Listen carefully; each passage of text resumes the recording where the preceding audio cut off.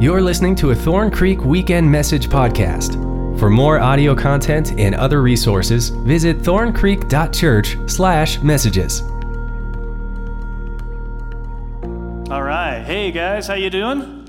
I'm Jeremy. I'm so glad that I get to deliver this message to you. I got to go to that conference as well with Pastor Ruben, and I just want to let you know the church is alive. It was so cool to be there, and there were people from all over North America. There were people there from Europe, and I'm sure other places from the world, and it was just amazing to come together. There were like 5,000 people there just worshiping God, and all of these people, pastors and ministry leaders, looking to grow the church of God, to plant churches and to grow disciples and to just reach the lost. And so it was just so cool. So I want to let you know, that's my report. The church is alive. It's growing. It's a good thing, all right? And we are part of it. So it's super cool to be here. We're going to be talking about divorce tonight and marriage because you can't have one without the other, right? So that's how it kind of works, right? So let's pray and we'll jump right on in. Father God, I thank you so much for your love and for your grace, God. Thank you for Jesus Christ. And I pray, God, that you would just be here. Holy Spirit, come fill this place with your presence, God. And would you just use me? Would you just speak in and through me, God? And would you just kind of set me aside and let your words come out, God? This is your message for your people. And so, God, we just lift this time up to you and ask that you would bless it and that you would just receive it as worship as well, God. We love you. It's in Jesus' name we pray. Amen.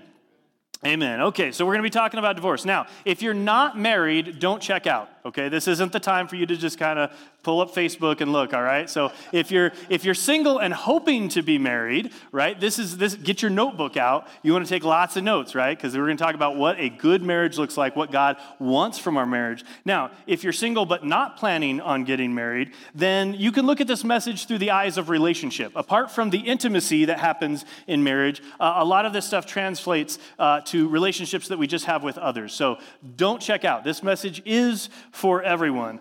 But I think divorce is an interesting topic because it's not really that polarizing in our culture, right? It's not like abortion or some of these other big topics where you get people on both sides, like, yes, no, you can't do it, yes, you can. But divorce, at least statistically, when you look at America, it's a widely accepted practice. In fact, raise your hand if you know someone who's been affected by divorce. Okay, let's do it the other way. Raise your hand if you don't know someone who has been affected by divorce. Exactly. It's just widespread. I found some statistics. These are actually from 2018. 42 to 45% of first marriages end in divorce. 60% of second marriages end in divorce, and 73% of third marriages end in divorce. So the more you marry, the more likely you are to just get divorced again. Here's some averages for you. The average age of people getting divorced is 30. Average years before a remarriage is 3. Average divorces per hour is 100. The length of a first marriage average is 8 years. On average, a person spends about 2 years thinking about divorce before taking action. And social media has really changed the face of divorce. 1 in 3 divorces starts as an online affair. 25% of couples fight about Facebook at least once a week. 1 in 7 married people have contemplated divorce because of their partner's social media activity. 1 in 5 feel uneasy about their relationship after discovering something on their partner's Facebook account. Facebook is the number 1 source for online divorce evidence. 81% of AAML divorce attorneys have used or encountered evidence obtained from social media. And last one, 14% of adults say they look through their partner's social media accounts for evidence of infidelity. This is the world we live in, where divorce is just accepted. But we're going to jump in here, and Jesus, in the middle of this Sermon on the Mount, as he's talking about these things, it's interesting because he has 2 verses. There's just these 2 statements that he makes about divorce. But I think they're so very, very important and impactful. It's almost about what he doesn't say in these 2 sentences that really brings to light how important this is. So we're going to be jumping into the Sermon on the Mount. Matthew 5, 1 through 2, it says, "Now when Jesus saw the crowds, he went up on the mountainside and sat down.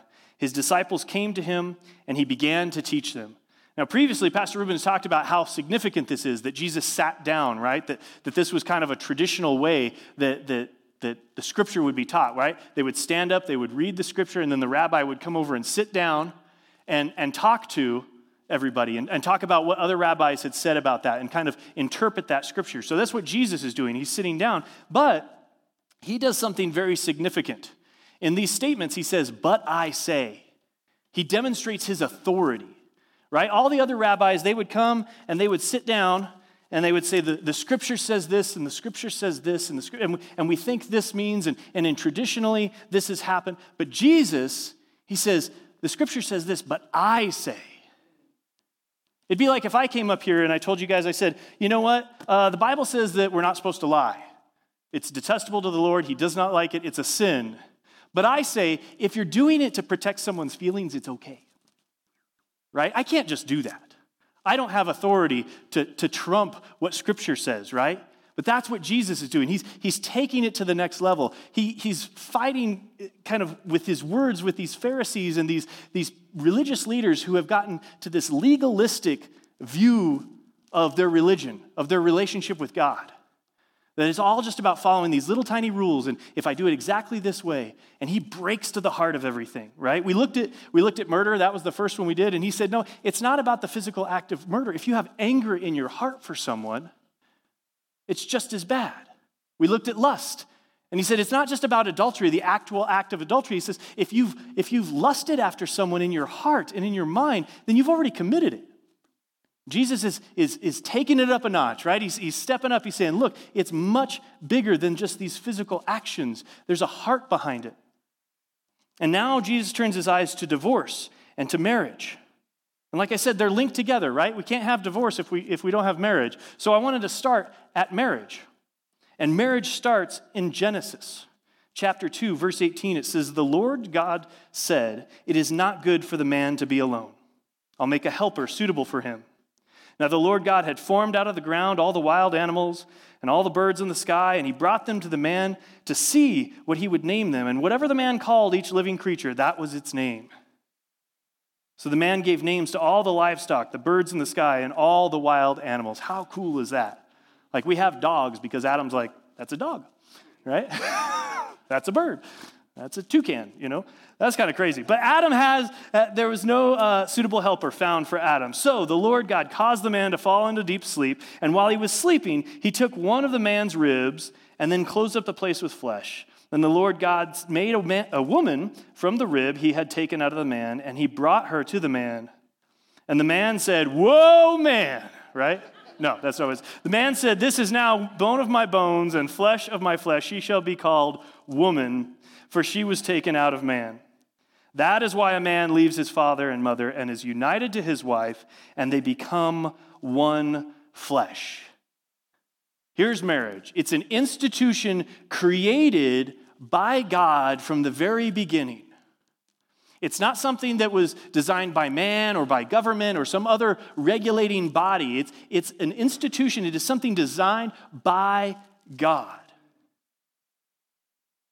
I like how William Tyndale said it. He says, "Marriage was ordained for a remedy and to increase the world, and for the man to help the woman and the woman the man with all love and kindness."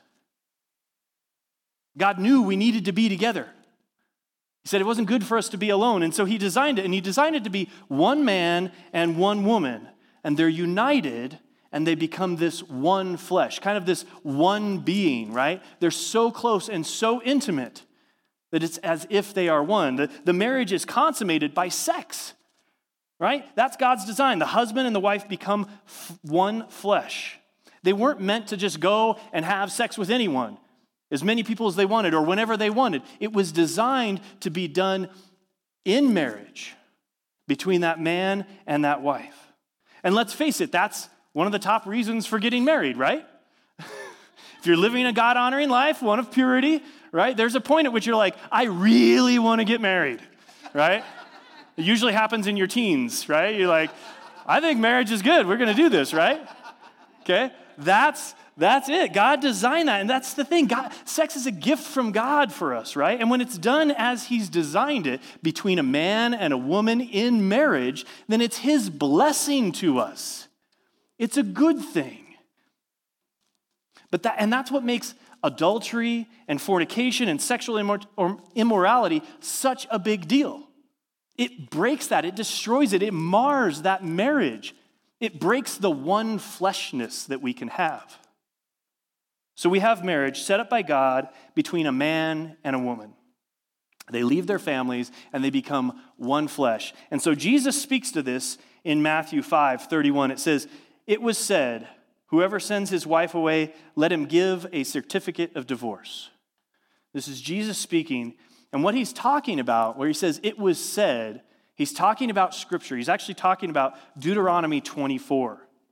And this is what the religious leaders of Jesus' day taught and lived by. They looked at this Scripture and they said, this is how we can deal with this. This is how divorce fits into our lives. So let's look at what it says. Deuteronomy 24:1 says, "Suppose a man marries a woman, but she does not please him.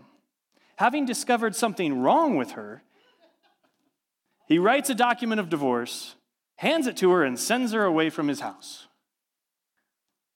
I like how the NLT says it like this because it points to how it really got twisted by these religious leaders, right? This having discovered something wrong with her. It's translated as some uncleanness in the King James Version or some indecency in the New American Standard Bible. But the exact meaning is kind of uncertain. We know that it's not adultery because adultery is dealt other places in the law and actually says that if there's adultery, then the punishment is death, right? But this is not that. If we remember the woman who was caught in adultery, right? And they brought her to Jesus and everybody's ready to stone her, right? Because that's what the law said. And Jesus says, well, whoever's without sin cast the first stone. And so he kind of turned that up on its end as well. But some later rabbis defined this uncleanness as anything in the wife which might displease the husband. In fact, at the time of Jesus, some rabbis taught that if the wife burned her husband's breakfast, that was enough that he could divorce her. So, honey, don't burn my breakfast. No, I'm just joking. No. But that's the point where they're talking about, right? And so Jesus is attacking this. He's saying, you've heard that it's okay. Just give a certificate. If you find something wrong, just send her on out of the way. Right? But the issue here is that those religious leaders were not looking at the full context of that passage. There's verses 2 through 4 that expand on this. We see something kind of different from it. So let's look. Verse 2 says, when she leaves his house, she is free to marry another man. But if the second husband also turns against her, writes a document of divorce, hands it to her, and sends her away, or if he dies, the first husband may not marry her again, for she has been defiled. That would be detestable to the Lord. You must not bring guilt upon the land the Lord your God is giving you as a special possession. And I like how Pastor Michael Andrus explains this. He says, now, if you remove all the conditional clauses and all the extraneous issues from this passage, the bottom line teaching is that a man and a woman cannot reconcile and remarry after divorcing one another if there has been an intervening marriage. In other words, God says there can be no musical chairs in marriage. Don't think you can leave your wife, try out another one, and if the grass on the other side of the fence isn't really as green as you thought it would be, go back to the first one. God doesn't allow it. That's basically the whole point of this passage. It doesn't encourage divorce. It doesn't actually even explicitly grant divine permission for divorce. It simply acknowledges that divorce happens and forbids reconciliation after an intervening marriage. Okay, so this is what all those religious leaders were kind of hanging their hat on. They said, Deuteronomy says we can divorce, so we can divorce. Matthew 5:32, Jesus speaks to that, and he says, but I say to you that everyone who divorces his wife, except for the reason of unchastity, makes her commit adultery. And whoever marries a divorced woman commits adultery. So Jesus is saying to them that if you divorce your wife because of your burnt breakfast, you're turning her into an adulteress and passing that judgment upon her. And anyone who marries her, same thing. And anyone who marries you, you're now all just adulterers under that law. Now, God allows divorce in certain situations. We see that here. He says, except for unchastity, for adultery. But his desire is that divorce doesn't happen at all. That's God's plan, right? Similar to that Deuteronomy 24. He allows it, but he doesn't condone it and say, well, if that happens, then you must divorce. That wasn't what it said. Please hear me correctly. I'm not saying that you can never divorce. We see infidelity as a reason that Jesus approves and says that's okay. We also know that abusive relationships, whether they're physically abusive, emotionally abusive, sexually abusive, we know God doesn't want you to live in those places, in those relationships. But I also believe in a God who can redeem and restore and reconcile marriages. Through the power of the Holy Spirit, God can soften hearts. He can bring healing and forgiveness and repentance to a marriage. When there's infidelity, it's not the end. It's not easy. It's going to be difficult. Trust has been broken. It's got to be regained and re-earned, and there's got to be a lot of work that happens, but that doesn't mean it's the end. God can work. The main point is this: Jesus is telling us that marriage is sacred and it's important to God. It's something that we need to work towards. It's something that we must put effort into. We can't just treat it flippantly and say, oh, my breakfast is burnt. See you later. Right? It's not about how you pack the dishwasher. It's not about how you do the laundry. It's not about whether or not we're going to watch this show tonight on Netflix. Those are things that we can work through. I like how Jesus talks to the Pharisees again in Matthew 19 over the same issue. Right? They seem to be pretty caught up on it. He does this teaching and they're like, well, let's ask him one more time. Let's make sure we got this. So verse 3 says, some Pharisees came to him to test him. They asked, is it lawful for a man to divorce his wife for any and every reason? Right? We see them. They're still hanging on to this Deuteronomy 24:1, right? Any and every reason, right? It's okay, right? Jesus responds, haven't you read, he replied, that at the beginning the Creator made them male and female and said, for this reason a man will leave his father and mother and be united to his wife, and the two will become one flesh. So they are no longer two, but one flesh. Therefore, what God has joined together, let no one separate. Why then, they asked, did Moses command that a man give his wife a certificate of divorce and send her away? And here's the kicker. Jesus replied, Moses permitted you to divorce your wives because your hearts were hard.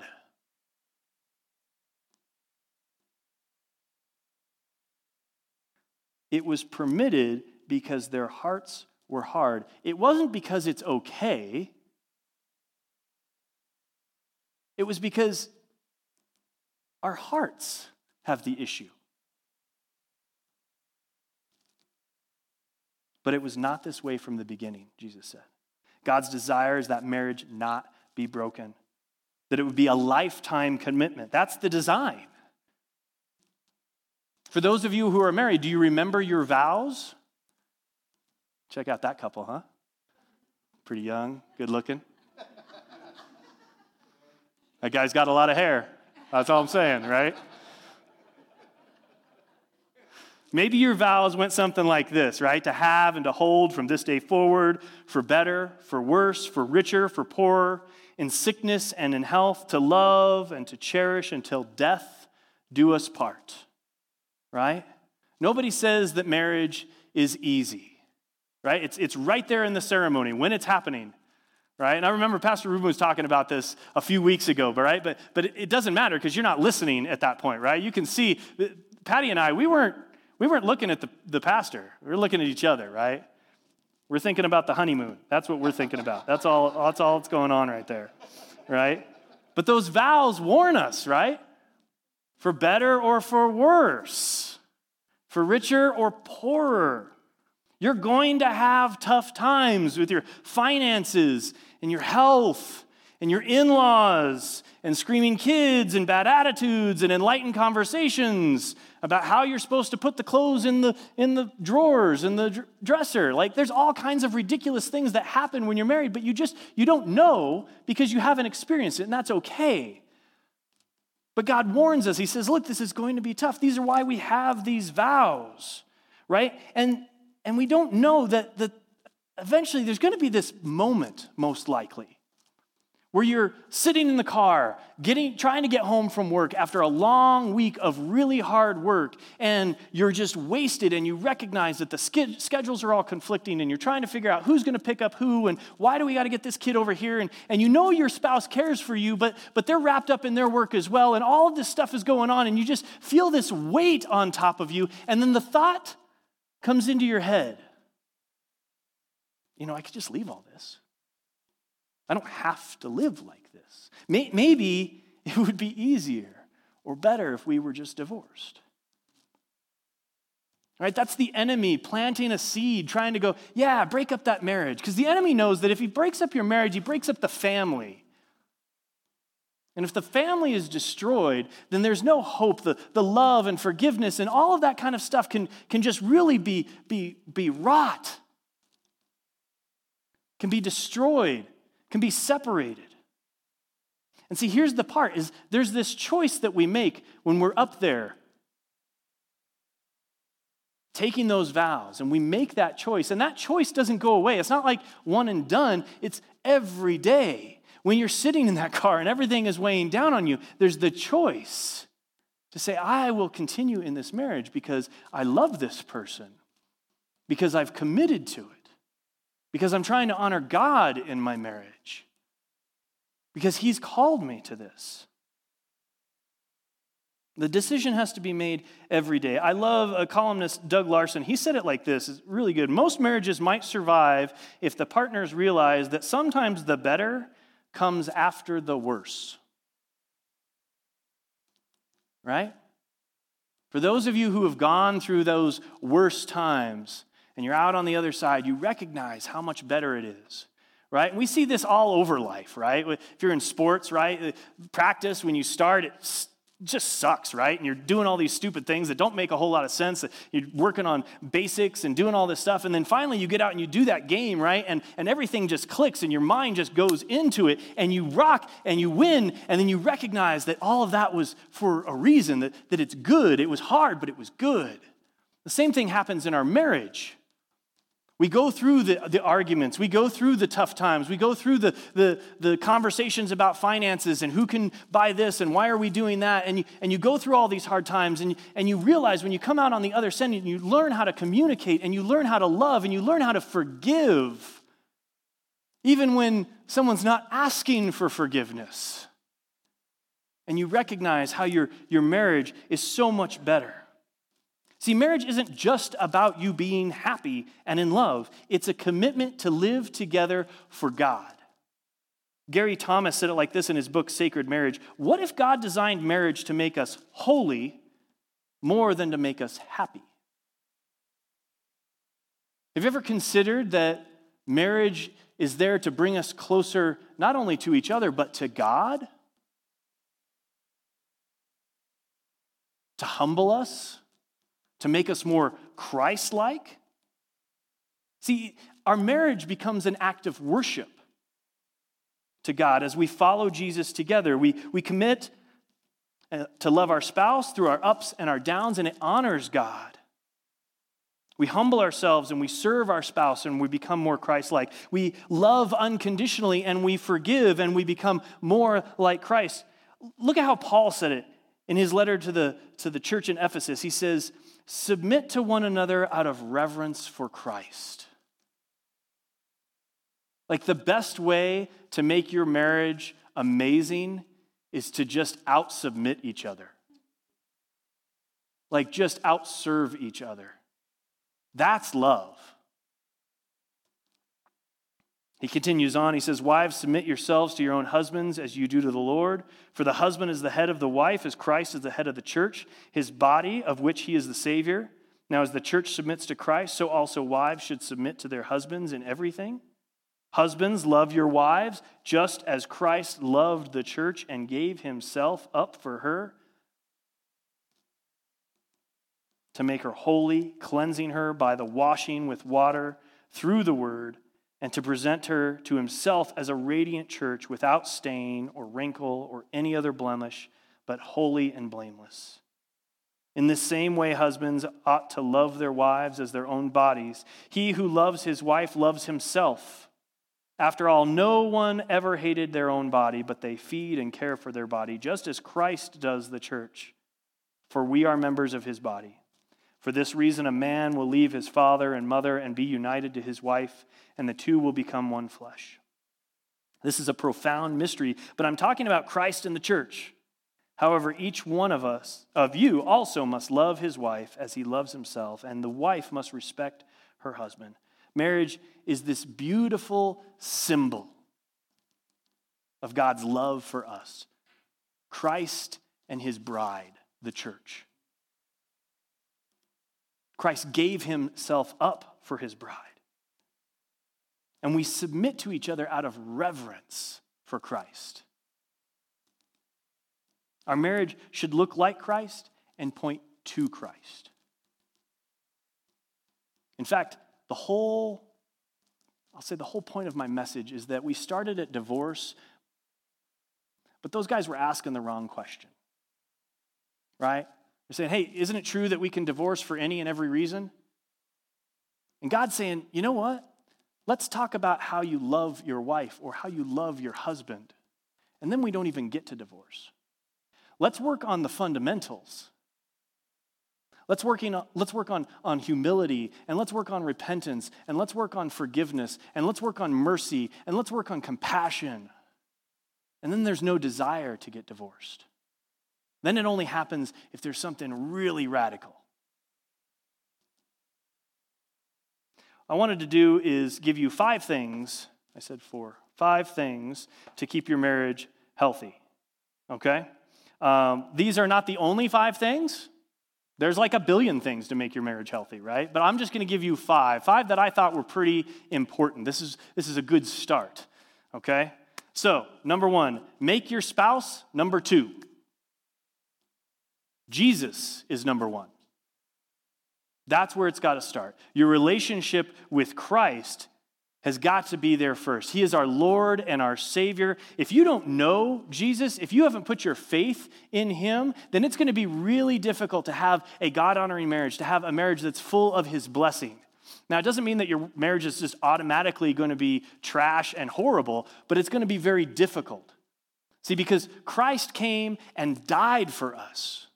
In fact, in Romans 5, it says, but God demonstrates his own love for us in this, that while we were still sinners, Christ died for us. See, there's a problem. There's a sin problem that separates us from God. Everybody has it, and there's only one solution, and that's Jesus Christ. And he went to the cross, and he died, and then he defeated sin and death and rose again so that we could have new life. And that's where your great marriage starts at. Is that relationship with Christ. You put your faith in Christ and you follow him first for the rest of your life. And then you make your spouse number 2 over everything else. Over your kids, over your career, over your hobbies, over your friends. Your spouse is number 2. It's kind of hard to hear sometimes. As a parent, it's tough, right? When we say, put your spouse over your kids, because our kids, right, they're our heart on legs, right? But the reality is, I'm coaching them, I'm building them, and they're going to leave, preferably around 18, right?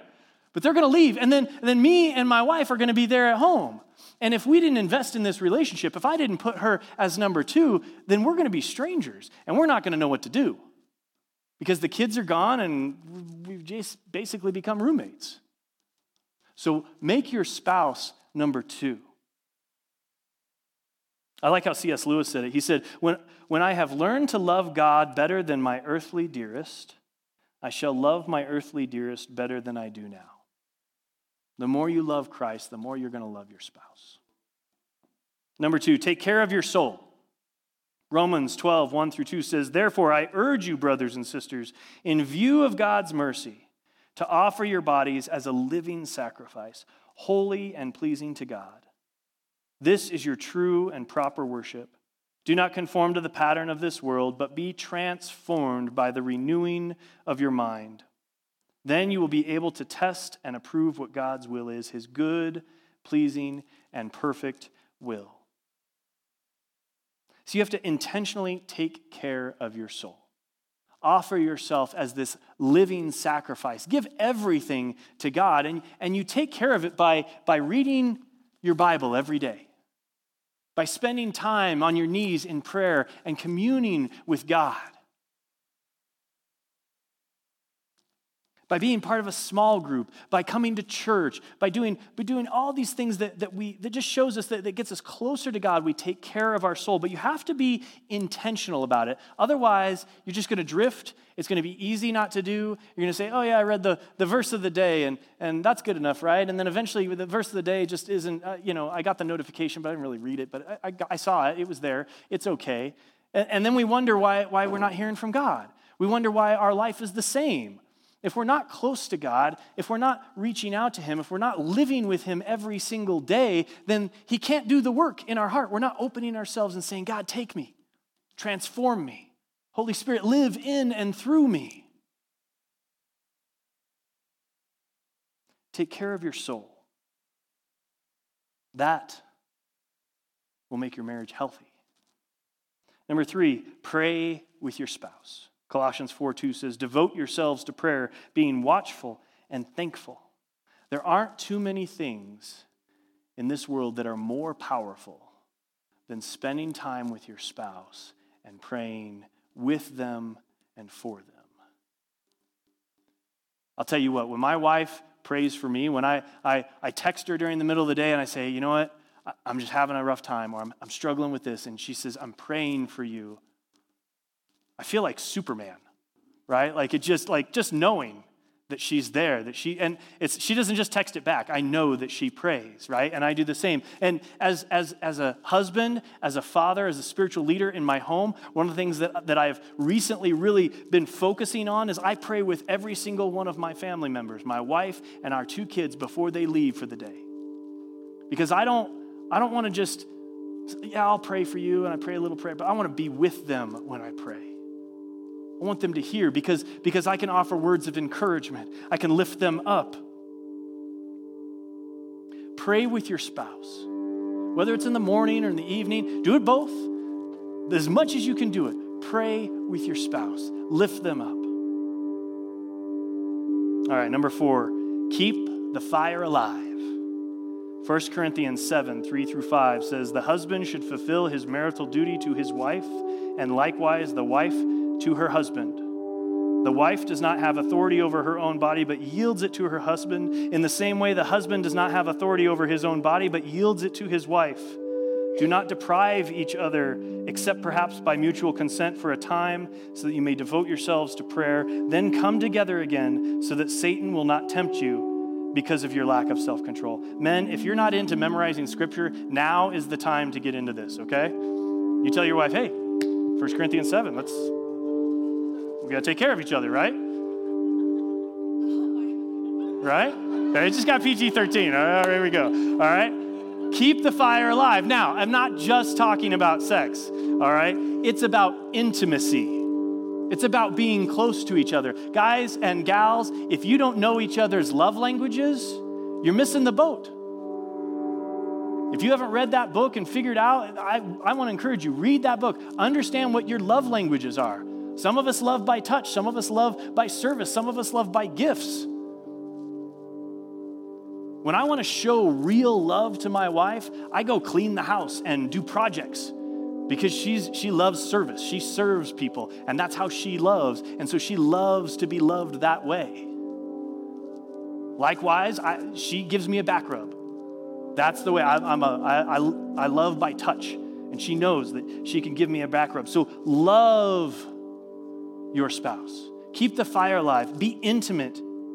Men, if you think that your intimacy with your wife will get better if you do less than what you did when you were dating her, you need to rethink your plan. You can't date her at this level and then be married at this level, okay? If there were flowers every week and there's like flowers once a year, you're missing it, right? And you set this bar. Nobody else did that. You did it. Right? So love your wife. She fell in love with you when you treated her with kindness and love. Do the same thing. Women, if you think that your husband's desire for intimacy is just going to drift and go away, you need to reevaluate how men work, okay? It is not going away. Know that they need to be loved. Care about them. Go on date nights. Put it on the calendar and let nothing interrupt that time. The only thing that should interrupt that time is like medical emergency. Someone's in the ER. Right? Set those dates. And if you don't do it intentionally, if you don't put it on the calendar, it's not going to happen. Those of you with kids, you know what I'm talking about. Like things happen and all of a sudden we want to do a sleepover and this wants to happen and can these people come over and, oh yeah, I forgot I've got to make this project by tomorrow because I had 5 weeks to work on it, but I thought I'd wait till today, right? Love your spouse, date your spouse, keep the fire alive. Last one. Choose love over justice. Now, I got this from a hunter that I follow on social media. His name's Randy Newberg, and he did a podcast of marital advice for hunters, right? He's been married 30 years, and the way he actually said it was choose peace over justice, but I like it as choose love over justice, right? 1 Corinthians 13, it's often quoted at weddings. It tells us what love looks like. It says love is patient, love is kind, it does not envy. It does not boast. It is not proud. It does not dishonor others. It is not self-seeking. It is not easily angered. It keeps no record of wrongs. Love does not delight in evil, but rejoices for the truth. It always protects, always trusts, always hopes, always perseveres. Love never fails. Choose love over justice. When there's the disagreement, when there's the enlightened conversation, choose love, not justice. When you know you read that article right and you know that that stat is correct, but he's telling you, no, it's not, choose love over justice.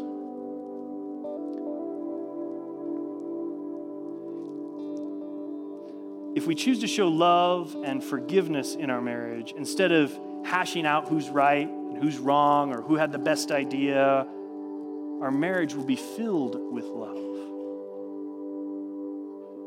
Probably the best quote I ran across this week from Ruth Bell Graham: a good marriage is the union of two good forgivers. You want your marriage to be filled with love and happiness and joy? Then just forgive. Show love. Be patient. Be kind. Persevere. Don't be proud, but humble yourself. Submit to your spouse. If you can't forgive, then your marriage might sound like that. Something falling over. Your marriage will be filled with bitterness and resentment if you can't forgive. And I don't know about you, but I don't want a marriage like that. I don't want a marriage like that for any of you. Forgive. Submit yourselves to each other. That's all I've got. Those are the 5. Take those home, digest them, work through them, make little parts of them part of your life. Start praying together. Start making your soul, taking care of your soul. Keep that fire alive and have date nights. Do those things. And then the word divorce doesn't ever enter the picture. Because that's God's plan. God's plan is that you honor him throughout your entire marriage. That your love, your devotement, your commitment is a representation of what God has done to you and what God's doing in your family. Let's pray. Father God, I thank you so much for your love and your grace, God, and we just give our lives to you, God. We give our marriages to you. Whether we're single and hoping to have a marriage, or we're married right now, or whatever, God, would you just move in our hearts and in our lives and in our relationships, and would you allow us to be servants to each other? Would you empower us, and would you humble us to show kindness and love and forgiveness? Would you shape us and renew us, transform us into the likeness of Christ, showing compassion and mercy to everyone, God? Not because that's going to earn us points with you, but because you've radically loved us and we want to radically love other people.